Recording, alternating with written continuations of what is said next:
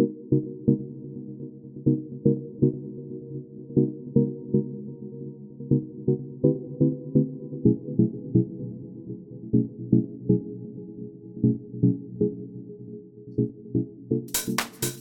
everyone. Ryan Rodriguez back on another episode of Cal Maritime Career Services Connecting Keel Haulers Show. Today, we are joined by Max Rosenberg, a ME license grad from the class of 2013 and an MSTEM grad from the class of 2015. Max, thanks for taking some time out of your day to speak with us a little bit. Yeah, absolutely. Excited to do it. And Max right now currently works as a port engineer for the Vane Brothers company, and he's based out of Oakland, but covering the whole state of California, position he's been in since December of 2018. And prior to working with Vane Brothers, Max has worked as a port engineer for both Harley Marine Services and Alcatraz Cruises. He worked in several roles with the GBS group, and he sailed for 8 years post-graduation with Crowley, working his way all the way up to chief engineer. And Max, being that you kind of have an interesting path to end up at Cal Maritime and then go into your master's, we'll start with, you were a transfer from Cal Poly. So what led you to transfer to Cal Maritime as an undergrad? And then what led you to return for your master's degree? Yeah, so I was a Sea Scout when I was young. So, and that was like kind of my first real introduction to maritime. And that's how I learned about CMA, folks in Scouts, the obvious link between, maritime scouting program and maritime university. So, and I actually applied to CMA when I was in high school. And so I wanted to be an engineer. I kind of knew that, but I didn't really know exactly what I wanted to do. And I had applied to other schools, obviously, and I got into Cal Poly and got really excited about that. I mean, that's a pretty prestigious school, and so I was immediately like super excited about Cal Poly, and so I decided to go there, and I kind of dropped other options, and I went, and it's a great school. I'd argue maybe the second most hands-on engineering school in California, and so I really felt like I was getting a great education there, but it was kind of like the longer I was there, obviously, more senior students. And the longer I was there, I knew more people that were graduating and going off and getting jobs. And a lot of them didn't sound like super interesting to me. And I was always trying to kind of find, connections to sort of, my maritime interests. And so after a little while, I was like, I had a lot of friends that were at CMA, particularly on the deck side, but quite a few, friends from Scouts who had gone into the CMA. And so I, pursued a transfer and decided that was kind of more my, my career path. So I looked into transferring and transferred up. I stuck with the same major. I was an ME at Cal Poly and an ME at CMA. But, in some ways it was a pretty seamless transition, both being, Cal States, but there's some, obvious differences. So there was a little bit of challenge in transferring, but, so I ended up finishing my undergrad at CMA. And, I think maybe, ultimately my only regret about it was I probably should have just made that decision right out of high school, because it was the right place for me. So, and then as far as like the, going back for the master's program, honestly, when I graduated from school, undergrad, I really, I never saw myself going back to school. It didn't, it wasn't that I disliked school so much or anything like that. It just didn't, I didn't see that in my path. And so I ended up, I worked as, a chief engineer on tugs for about 10 years. And then I wanted to move into management. So I took a shoreside job as a port engineer. That's when I started working for Alcatraz. And one of my coworkers, he was a bit younger than me, and he was actually just finishing his bachelor's degree, not at CMA, but he was also working as a manager, and thought the master's program sounded like a really good fit for him. It was management in maritime, which is what we were doing, and so he kept talking it up, and I think honestly, I think he was trying to psych himself up for it, but in the process, we worked together so much and we were always talking about it that he kind of got me excited about it. And ultimately we decided to do it together. And, interestingly enough, he ended up not finishing. He didn't stick with it, but, I really enjoyed it and I saw it through. So, it was hard work, especially while working full time, trying to maintain a family life. By that point, I was running a Sea Scout program and all these things take up a lot of your time, but it was really rewarding. And so, and I think the thing about it, once I was in it, was I found my motivations were really different than when I was an undergrad. And so, I was really kind of like, nobody was putting pressure on me to succeed except for me. And so, which is different. I mean, it definitely when you're an undergrad, you're an adult, but you still got a lot of pressure from your parents and things like that. When I was a graduate student, I mean, by that point, I was well on in my career. I was an adult. I had a kid, I mean, it was for me. And, so it's different. And that was, so it was, it was kind of like I was sort of racing myself. That's where my motivations were. So, but I enjoyed it for sure. Mm-hmm. Cool. I mean, and so then would you, because you stayed in the same thing, but your, I guess maybe priorities and interests did change a little bit, and you could kind of see that when you went back to school and how it was a different mindset for you. Yeah, I mean, definitely. I mean, by that point, when I was an undergrad, I was just looking to start my career. And, by that point, I was kind of mid-career. I was looking to grow my, my management skills. And, so, yeah, I mean, it's definitely, you've got some different priorities, different goals. And, that really played into my motivations for seeing it through. And like I said, it's hard. It's a lot of, time management, if nothing else. But, so you have to really kind of make the choice that you want to do it. And, but it was, it was fun. It was rewarding. It was definitely fun to finish, but yeah. Yeah. As someone who took some time off and went and got my master's, I can kind of attest to the same thing where I didn't see myself going back, and then I did, and my motivations and how I went about it were different. But then it was nice to have it be done and not have that as well as everything else. Yeah, so, for sure. So thinking about Crowley, you were there for 8 years. What were this is kind of a long-winded question, but what were some highlights at Crowley? How did you progress through the company? And even with your license and everything, what advice would you give to licensed engineers who are getting started in the industry? And then lastly, because we do hear that with Crowley, were you a member of a union as well when you worked there? Yeah. So, I actually worked for a couple other tug companies real briefly right out of school, trying to kind of find my place. And then, I ended up settling down at Crowley. It ended up being a pretty good fit, for a while. And, so, I can't speak from experience on all parts of the industry, but definitely in the tugboat, business, it can be a little tough getting started off as an engineer, just, right out of school, or, cause, at that point I kind of had a good education, but not a lot of experience. Yep. And so, I didn't really want to get a job as a deckhand or something, I wanted to be an engineer, but, there's only one engineer on most tugboats. And so companies really kind of expect you to be able to hold your own. And so, one thing I can say applies, kind of industry wide, is sometimes proving yourself means taking a more junior position to get your foot in the door. And so, whether that means, taking a QMed job, taking an AB job, a deckhand job, can be a way to get somewhere good until you kind of have a resume you can stand on. But, at Crowley, essentially I was a chief engineer the day I started, and I was a chief engineer the day I left, because the positions are, from a regulatory standpoint, unlicensed, but, I was able to, learn a lot, grow, become, a better engineer over time, and, obviously more trusted in the company. And, and I was able to grow my license, most, not to get too license technical, but, from a licensing perspective, anything over 4,000 horsepower is considered unlimited horsepower. Most of the boats I sailed on were, at or, were sort of about that or more.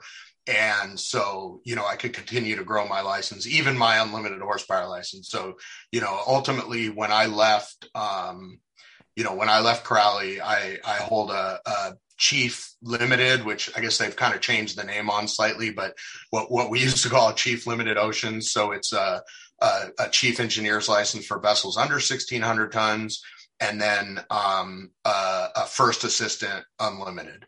So, I could grow that much. Ultimately they cap you there unless you sail on bigger tonnage vessels as far as getting a Chief's unlimited. So I've never attained that. But,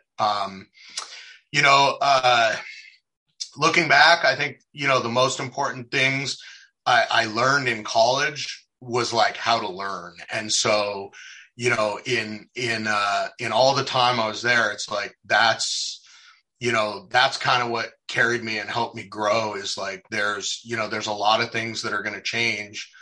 Not everything you need to know throughout your career, you're going to learn at CMA and in 4 years. But the best advice I can give is just try and learn something new, all the time. And so for me, when I was working on boats, that meant, soaking up anything I could, whenever I had an opportunity. So a lot of times that's working with vendors, like I said, I was usually the only engineer on the boat. So everybody on the boat kind of has a different role, and it's not quite the same as working on a ship where you're in a team of engineers and you're kind of surrounded by guys with some more experience. So, for me, my guys with more experience was anytime, we brought vendors on board to work on our equipment, I'd be really like, I'd always be there, not just like, hey, okay, cool, the vendor's here, I can go hit the rack. It's trying to really take advantage of learning anything you can.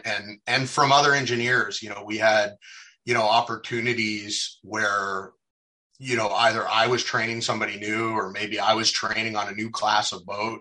Even if you're with guys that have more or less experience from you, everybody's got something. You can learn something from everybody. And so, I would learn just even a little trick that made my days go faster from a different guy. So that was kind of like, how I progressed. Like I said, I mean, I kind of held the same position the whole time I was there working on the boats.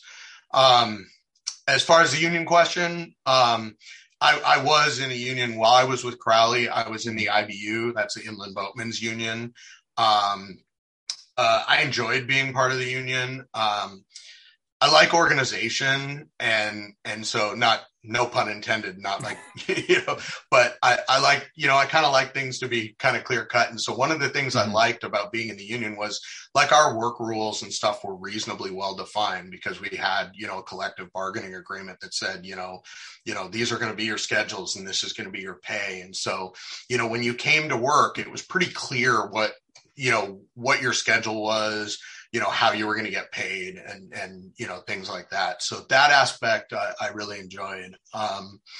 As a manager, I've worked for both union and non-union companies. I'd say more non-union, but some of that was because of the type of work.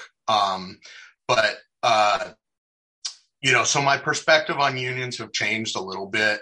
I believe pretty strongly that companies should treat their employees fairly. And, I think that, they should be honest, about those things. Like I mentioned before, how you're going to, what are your work rules? What, your schedule going to be like, how you're going to get paid. And so, I think companies should treat their employees that way. If nothing else, it's good business. I mean, treating people well is how you're going to maintain your workforce. Yep. And so, but really, I think it's about treating people with respect. And so that's important to me. Everybody deserves that. So unions brought about fair work rules. I mean, if you go way back in history, I mean, I'm not a union history buff, but I mean, we kind of all know, the weekend that, all through the labor movement, all that. Yeah. Yep. That came about because of unions. So I think that there's some important history there. And CBAs, keep people honest, when someone's back is against the wall and, they're trying to make something happen, having a set of work rules, dictates how things are going to go. That said, I don't think that unions should be able to control business practices. And, I've seen some union environments that created pretty tenuous relationships between management and labor. And, so that can make, sort of for just, generally kind of like, that makes everybody's job not fun. Everybody wants, so, in general though, I think companies that treat their employees very poorly, have a way of finding themselves without employees. So gotcha. I'm not sure that, especially, here in California where we have pretty aggressive labor laws, that a union to have those things is a necessity. But I do think, people should be treated fairly. No doubt.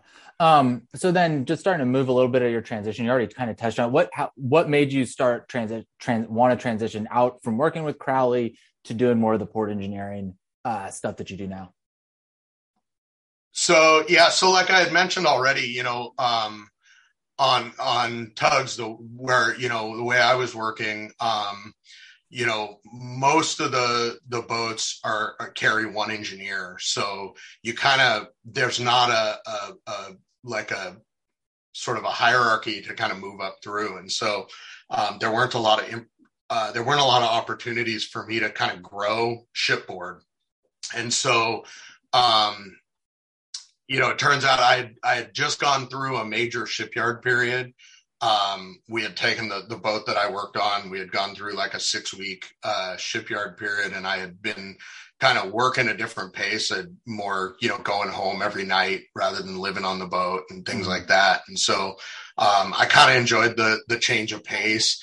And then simultaneously, actually a former classmate of mine from CMA reached out to me and asked me if I'd be interested in being a port engineer. And so I made the change, and I've been shoreside ever since. It was kind of a way for me to grow into sort of the next part of my career, where I felt like, working on the boats, wasn't a bad way to be by any means, but there wasn't a lot of growth opportunity for me there. Gotcha. Okay. So then since leaving Crowley, you've kind of bounced around to some different companies that we mentioned earlier. How did you decide when it was time for a change, employer wise, or even, I know you were doing some like project management type stuff with GBS. How'd you make decisions as you started to receive offers? We talk about that a lot. Seniors come in and like, okay, I got a couple competing offers or something. How do I decide? So how'd you decide to change when you wanted to change companies, and then competing offers and things of that nature? Yeah. So, you mentioned I kind of like I've definitely bounced around a little bit. I don't necessarily recommend like bouncing around. It's not, you don't have to do it, to have a successful career. For me, I have few regrets about the changes I've made. So I think it worked well for me. In contrast, like my wife, who's also in maritime, she's been with the same company for 20 years or just about. Mm-hmm. And, and she's really happy. For me, I usually start kind of looking around when I feel like I'm kind of stagnating. I like to grow, and I like, new challenges. And, that could be like, through opportunities for promotion or raises, but kind of more importantly, it's like, about taking on new challenges. So if I feel like I don't see a lot of opportunities, for myself to move into something new, and I don't like to do kind of the same thing forever. And so, they say though that, the best time to look for a job is like when you have a job, right? So I've never left a job without something that I was kind of excited about, looking at some new opportunity. And so that's kind of how I've always decided. Admittedly, you ask about competing opportunities. I'm not sure that at any time I had like, multiple opportunities sitting in front of me. Although, I guess you could say I've had new opportunities and then the opportunity to stay where I was. And so kind of the way I've made the decision, one is, the little things that you do unfortunately have to think about is money, so I've always Yep. looked about whether there were opportunities, for raises. But I think, more like I mentioned, it was about, looking at opportunities that kind of excited me. When I made the switch to GBS, I mean, that was a real big change for me. It was, while going from tugs to ferries was still really kind of like sort of in the same wheelhouse, although it was a different kind of subset of the small workboat, industry. GBS was a big change because I went into more, government contract project management, which was really like removed me from working around boats, which was where kind of my roots were. Yeah. But the opportunity kind of excited me, like the jobs, to kind of grow. By that point, I had just finished my master's. And so it was kind of an opportunity to sort of take what I had learned in that program and really like apply it to a career path. So, I guess that's kind of to sum it up. That's kind of how I decided is I've got to look for something that kind of gets me excited about work again. And if I see that opportunity, I might make a move. Gotcha. Cool. So then, talk a little bit about like maybe some of the differences between the companies that you have worked for. And maybe it's company differences, maybe it's differences between port engineering and the project management stuff you did at GBS, just a little bit more in depth, because we inevitably get questions kind of like about those and like deciding between things on that. Yeah. So, I mean, I think, we've kind of, definitely summarized my career to this point. I've worked as a port engineer for 3 different companies throughout. One was a ferry service and 2 were tugboat companies. So, all, were similar roles, but obviously with their differences. So in general, like to kind of summarize what I do, I oversee maintenance and repair of equipment and maintenance of regulatory compliance. So, things like inspections and surveys with Coast Guard and ABS. And so in some sense, with all 3 of the companies that I've worked as a port engineer, that's what I've done. The differences, obviously, I think the difference between like what is a ferry boat and what is a tugboat are kind of obvious, but the kind of scope of work, at Alcatraz, we really had predictable downtime in the evenings, but like none during the day. Our boats had to go back and forth. They were on a contract that we would run back and forth, reliably. And so our opportunities for maintenance were in the evening, but they were pretty predictable. Like we knew every night our boats, stopped running.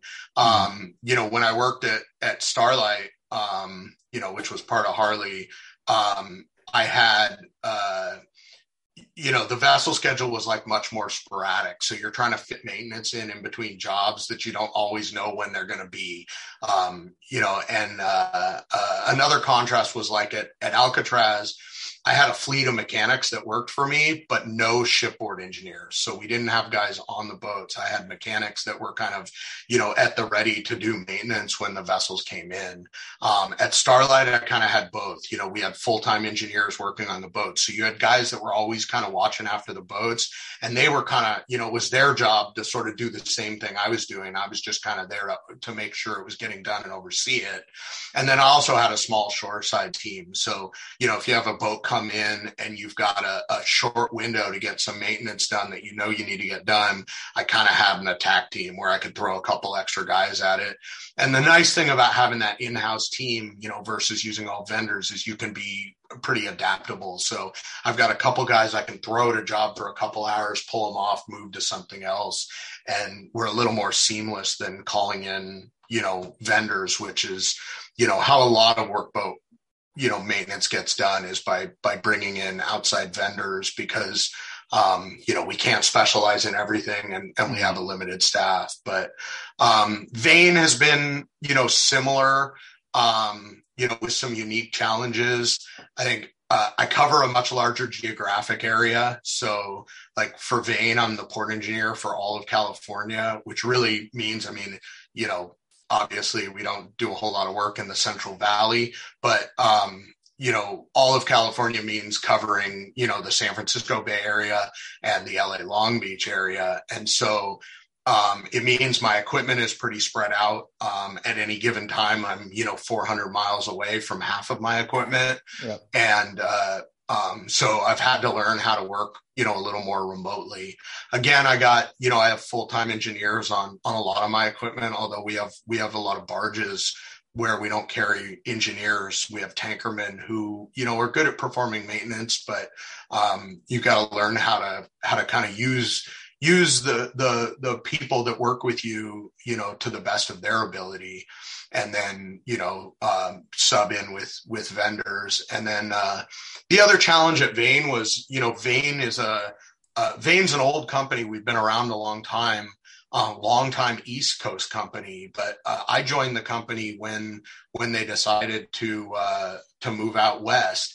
And so, at least locally, we started from the ground up. So that was the first time I had really joined a company where we didn't have a lot of infrastructure in place. In fact, by the time I joined the company, we didn't even have an office in California. So it was kind of interesting as a port engineer. Normally, I wouldn't expect this to be my job, but one of my first tasks was go find yourself an office. So,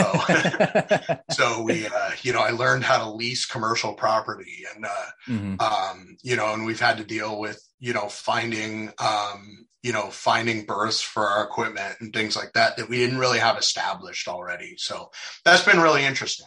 Gotcha. Cool. Working with GBS was like way different though, totally different kind of work. I actually got into it through a vendor of mine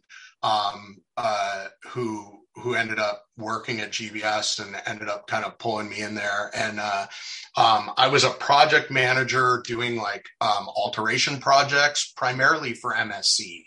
So while my division was still, it was still very maritime. It was, we were maritime focused, but it was definitely like a different type of maritime. We weren't a vessel owner operator.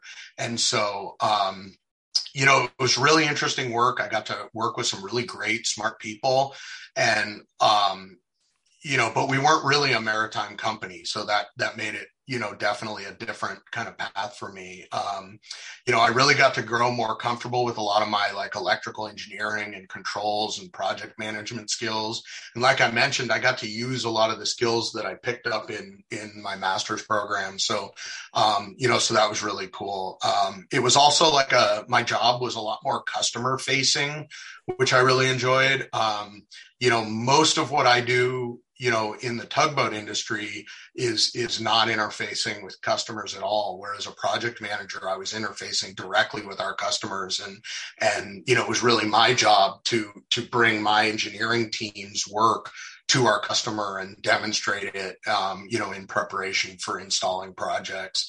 And so, unfortunately, it was a really great company. I can't say enough good about them. Everybody there was awesome to work with. Unfortunately, I was working remotely. The company is based in Virginia Beach. So I was living in California, and technically my office was in Virginia Beach. So I was traveling a lot, and the volume of travel just got to be a bit much. And so, because I was traveling even just to sort of regular be in the office, the commute was, 2,500 miles. So, so that kind of wore me down. And that's ultimately kind of why I left there. It was hard to stay engaged. But it was, that was a really interesting opportunity and fun to do. And I saw a couple projects through there. Cool. So then, and you kind of, touched a little bit on it, but thinking specifically with your master's and you're balancing work and school, how'd you go about that? And you mentioned, you're doing Sea Scouts, you had a family, had a lot of responsibilities. How'd you kind of go about that and kind of keep yourself sane through the whole process? Yeah, I think actually the work school balance was probably actually the easiest part. Cause it was things that were sort of scheduled, right? So I would work during the day, I'd go to work, I'd get my work done, try and get out of there at a reasonable hour. And then I'd come home and I'd work on my schoolwork during the evenings. I think it's everything else that's hard to balance because, those things are going to be your priorities at that point. And so obviously I got to go to work to pay the bills and I got to, do school if I want to finish. But, I used to tell people while I was doing it that family time meant doing schoolwork in the same room as my family doing other things. So, it's definitely hard. I think the most important thing to doing that was, keeping my time organized. So to be motivated and to set aside time for school and stay focused on it, the more I could focus on my schoolwork when I was doing it, man, I could get it done in a reasonable amount of time and then, move on to my other things in life. So, it sounds simple. I'm not going to lie. It was hard. And a couple times I've actually thought about pursuing other educational opportunities. And I think back and, about, how difficult it was. And sometimes that really kind of gives me pause about doing it again. But, it was rewarding, and that's what makes me, interested in doing it again. But it is tough. I think that was probably the hardest aspect was the time balance. Gotcha, and so, it was just staying on task with everything you were doing. And so maybe that was like the last subject that's not actually in the curriculum is, I learned a lot of time management. Mm-hmm. Nice. So then through your various roles as an engineer, going back from when you graduated till now, what are some skills that have endured? And then what are some skills that you've had to pick up along the way, whether it's due to your new role or new technology or new practices within the industry and stuff? Yeah. I mean, I'd say like a lot of stuff all the time, the type of engineering that I really do is like keeping stuff working and fixing it when it doesn't. So, but very few things that I work on are like, just like the things that we learned on in school. And so, and I'm responsible for a pretty varied collection of equipment. So it's hard to be an expert on everything, and so in some ways, like some of the very first things that I learned in school are probably the most important skills I have. So that's like, if you go back to like, freshman engineering at CMA, it's like learning how to trace systems and reading a manual and interpreting a drawing. And they seem like the basics. And, at the time, I probably didn't value them as much as I should have.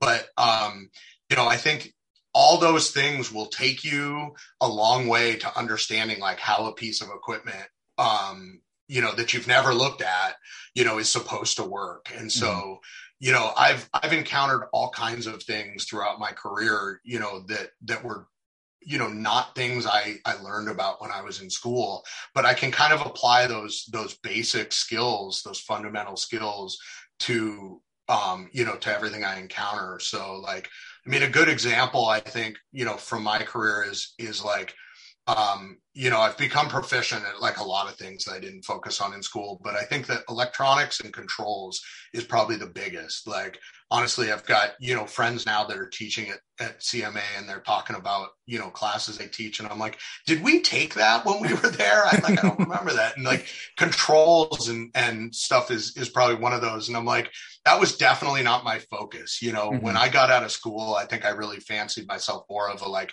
mechanical and engines guy. And so, but then later when I worked at Alcatraz, and then when I worked at GBS, I've worked with a lot of like power electronics and control systems and things that were not my specialty. But, again, I was kind of like able to learn that stuff because I kind of applied these sort of fundamental skills.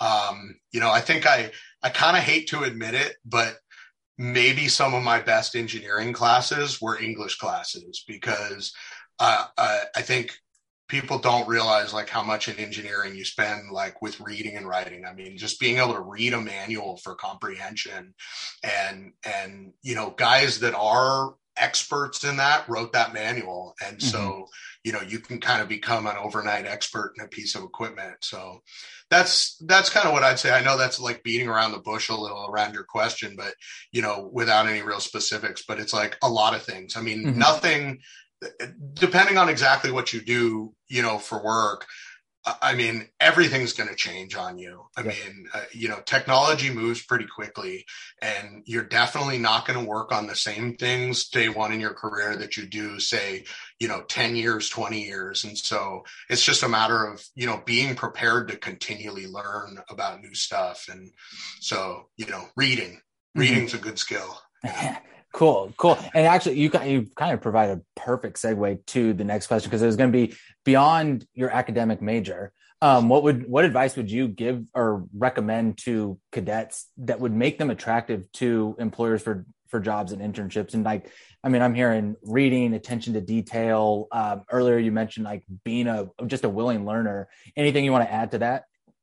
Yeah, I'd say everything I would say is going to sound really obvious, but I think it's important to keep it keep it in mind. I'd say the biggest thing is when you're somebody's employee, and we all are, right? I have employees and I have bosses, and be a benefit, try and be somebody that's a benefit to the team, to whatever organization you're in. Try and make your boss's life easier, whether that means being available or, presenting solutions instead of problems.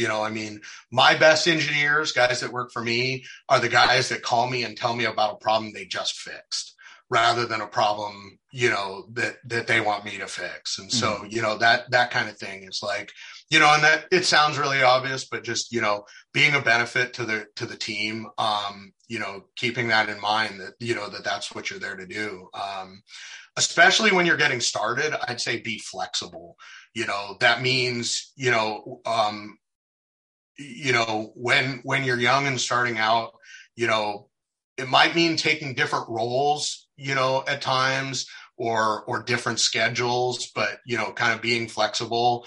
That's how you're going to, you're going to advance well. And then I'd say also, be confident, but don't be cocky. There is a difference, and it tends to come across pretty loudly in interviews. I've, throughout different aspects of my career, I've been a hiring manager, I've been responsible for interviewing people, and somebody who sounds like they know what they're talking about, but doesn't have to tell you over and over again that, those have always, turned out to be my best guys. I want guys that know, that aren't afraid to dig into things, but are also aware that they may not know everything. Mm-hmm. And, and then I would just say above all else, always be investing in yourself, make sure you're always getting better at what you do. And, that goes back to that, just, trying to soak up everything you can throughout your, I like knowing something new every day. Cool. I guess that probably might answer the next question of a bottom line tip that you can give to cadets about their career development, but anything to add to that? Great answer. I don't know that. That would be my bottom line tip. Keep learning. Yep. Keep in mind that, your time at CMA is 4 years of your life. You've got a long ways to go, and, keep learning all the time. And, I don't know, that's kind of what excites me is mm-hmm. opportunities to know something new every day, and, learn a new way to do something like that. Yeah. Cool. Well, that's all the questions I have. Any closing thoughts you want to offer? Last minute advice for any cadets listening? I don't know. That was a lot. So no, you did. You're really in depth and I think touched on a lot of different things. I like what you said about sometimes the obvious things that you wanted to reiterate is we think it's obvious, but we do got to remember those obvious things do matter. For sure. Yeah. Cool. Well, Max, definitely, again, thanks for taking some time out of your day to chat with us for a little bit. Anybody, if you want to get in contact with Max, we'll link his email, and you can shoot him an email there and ask him any other questions and things you might want to learn. But again, thank you very much, Max. Absolutely. Thanks for having me. Yep.